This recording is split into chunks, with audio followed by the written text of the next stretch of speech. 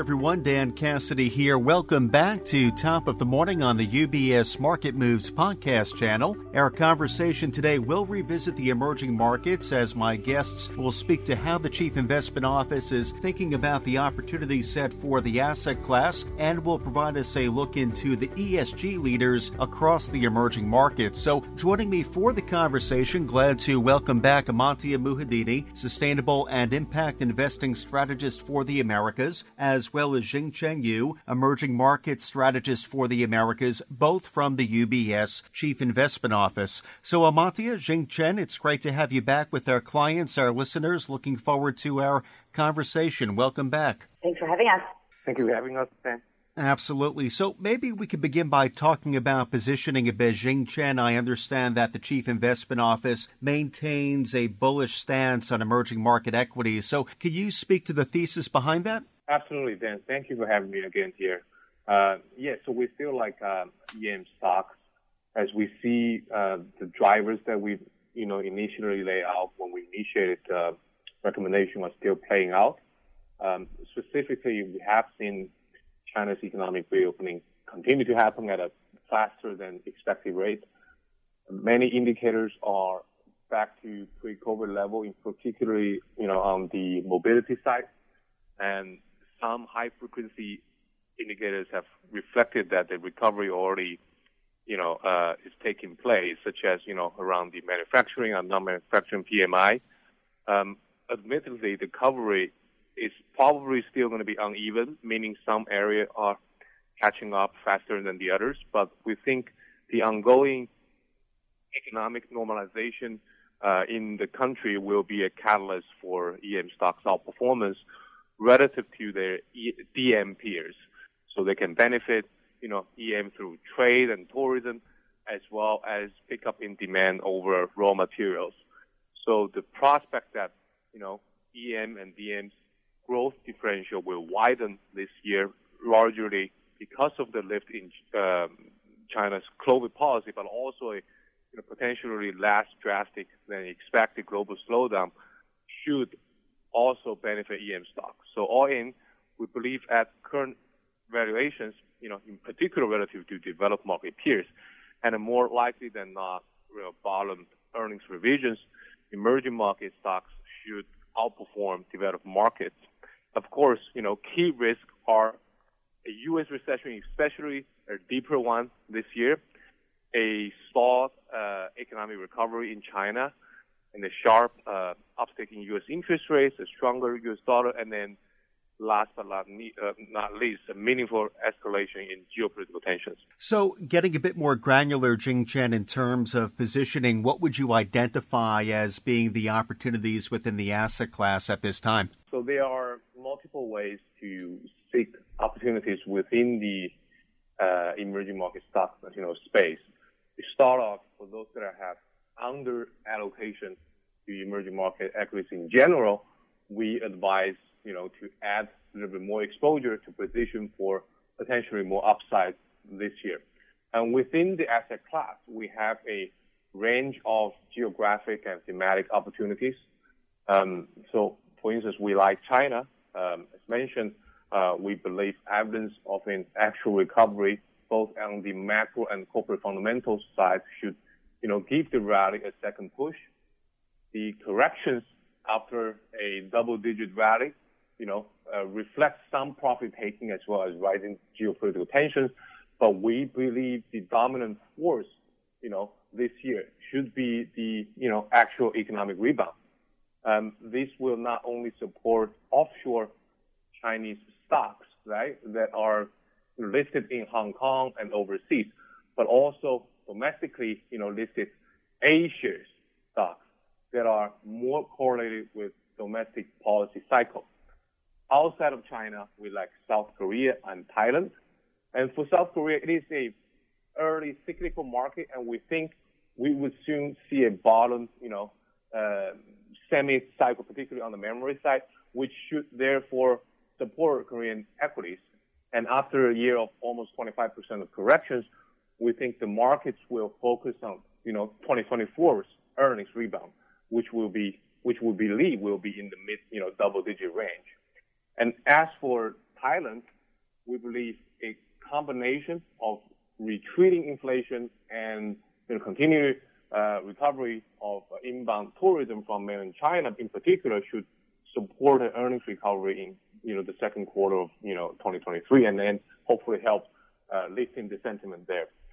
On the thematic side, very, very quickly, we like EM, internet e-commerce stocks. We think they are the beneficiaries from the China reopening, led consumption recovery, and plus earnings are, seems to be turning the corner. And for emerging markets, ESG leaders, which also is one of our, favorite themes here, ESG leaders with more, visible growth profile and risk management structure should, in our view, maintain an important part of emerging market investors' portfolios going forward. Well, Jing-Chen, thank you for that overview. I do want to welcome Amantia into the conversation, maybe running with something that Jing-Chen had mentioned when he was going through the opportunities, that being ESG leaders within emerging markets. So, Amantia, can you take a few moments to speak to some of the key differences between developed markets and emerging market ESG leaders?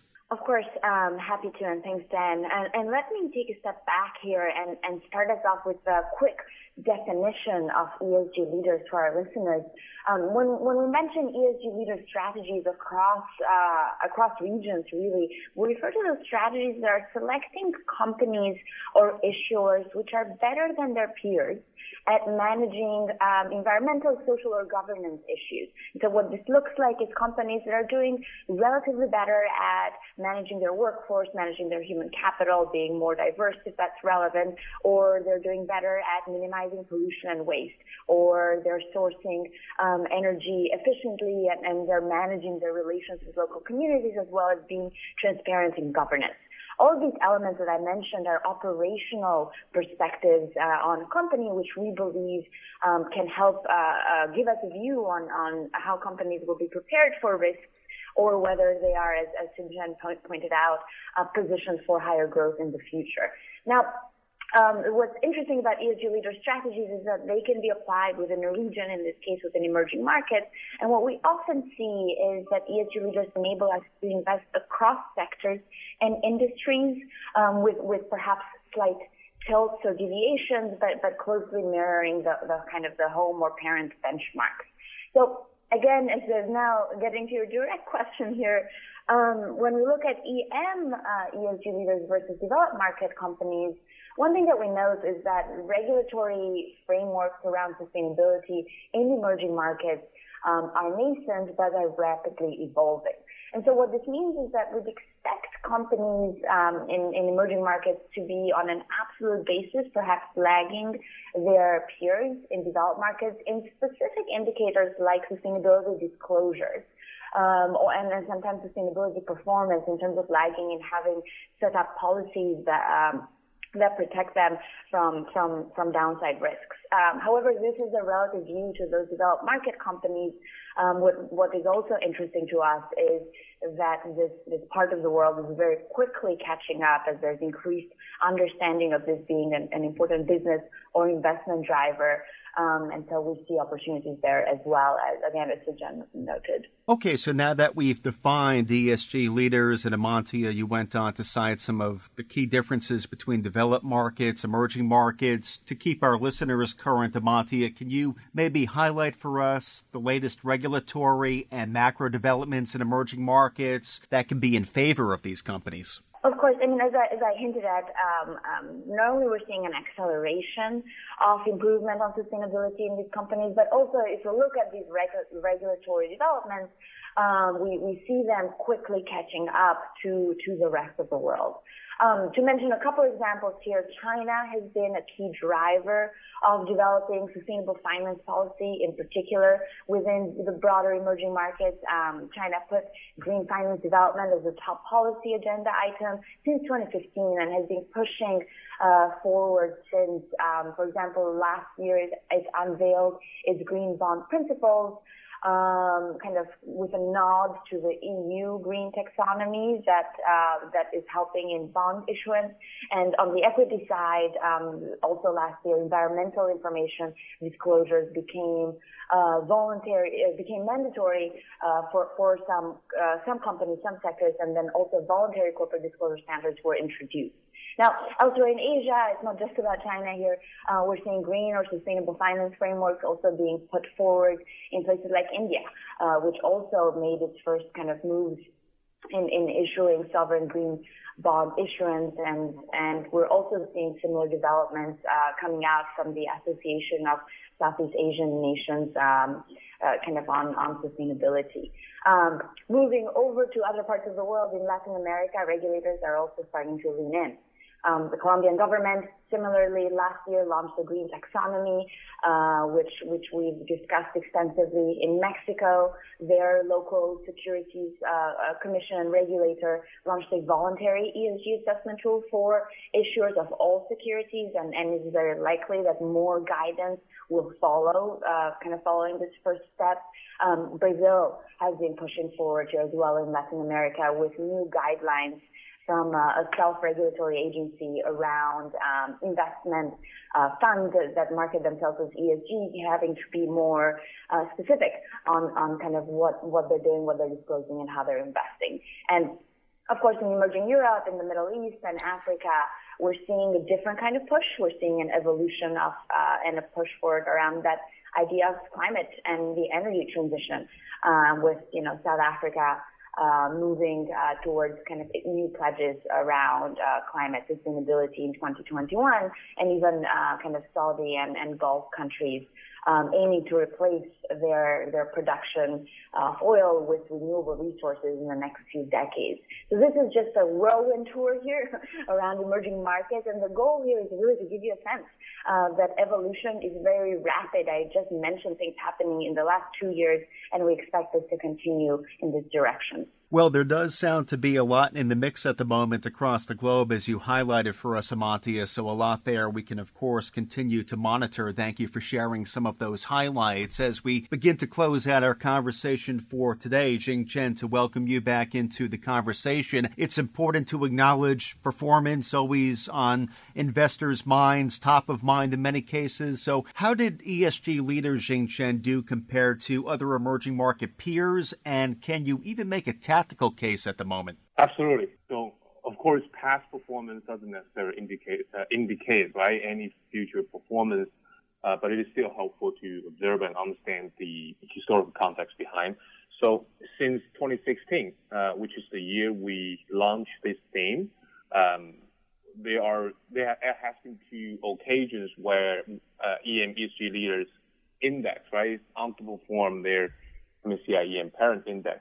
One was in 2018, where EM ESG leaders barely underperformed the EM benchmark by about 30 basis points, and the other one, which was in 2022, EM ESG leaders underperformed their EM benchmark by more than 2% in 2022, which was largely driven by idiosyncratic shocks, thinking about doing regulatory and also ADR delisting risk last year, as well as global style rotation from growth to value stocks.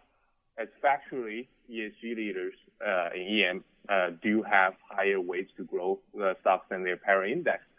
And looking ahead, as idiosyncratic shocks abate, in our view, meaning that domestic regulatory and also ADR delisting risks are significantly lower, we see current valuations as quite attractive. So EM ESG leaders, forward price to earnings premium over the MSCI EM index has shrunk to around 5%, which are significantly lower than the 3-year and longer-term average at 14% and 12% respectively.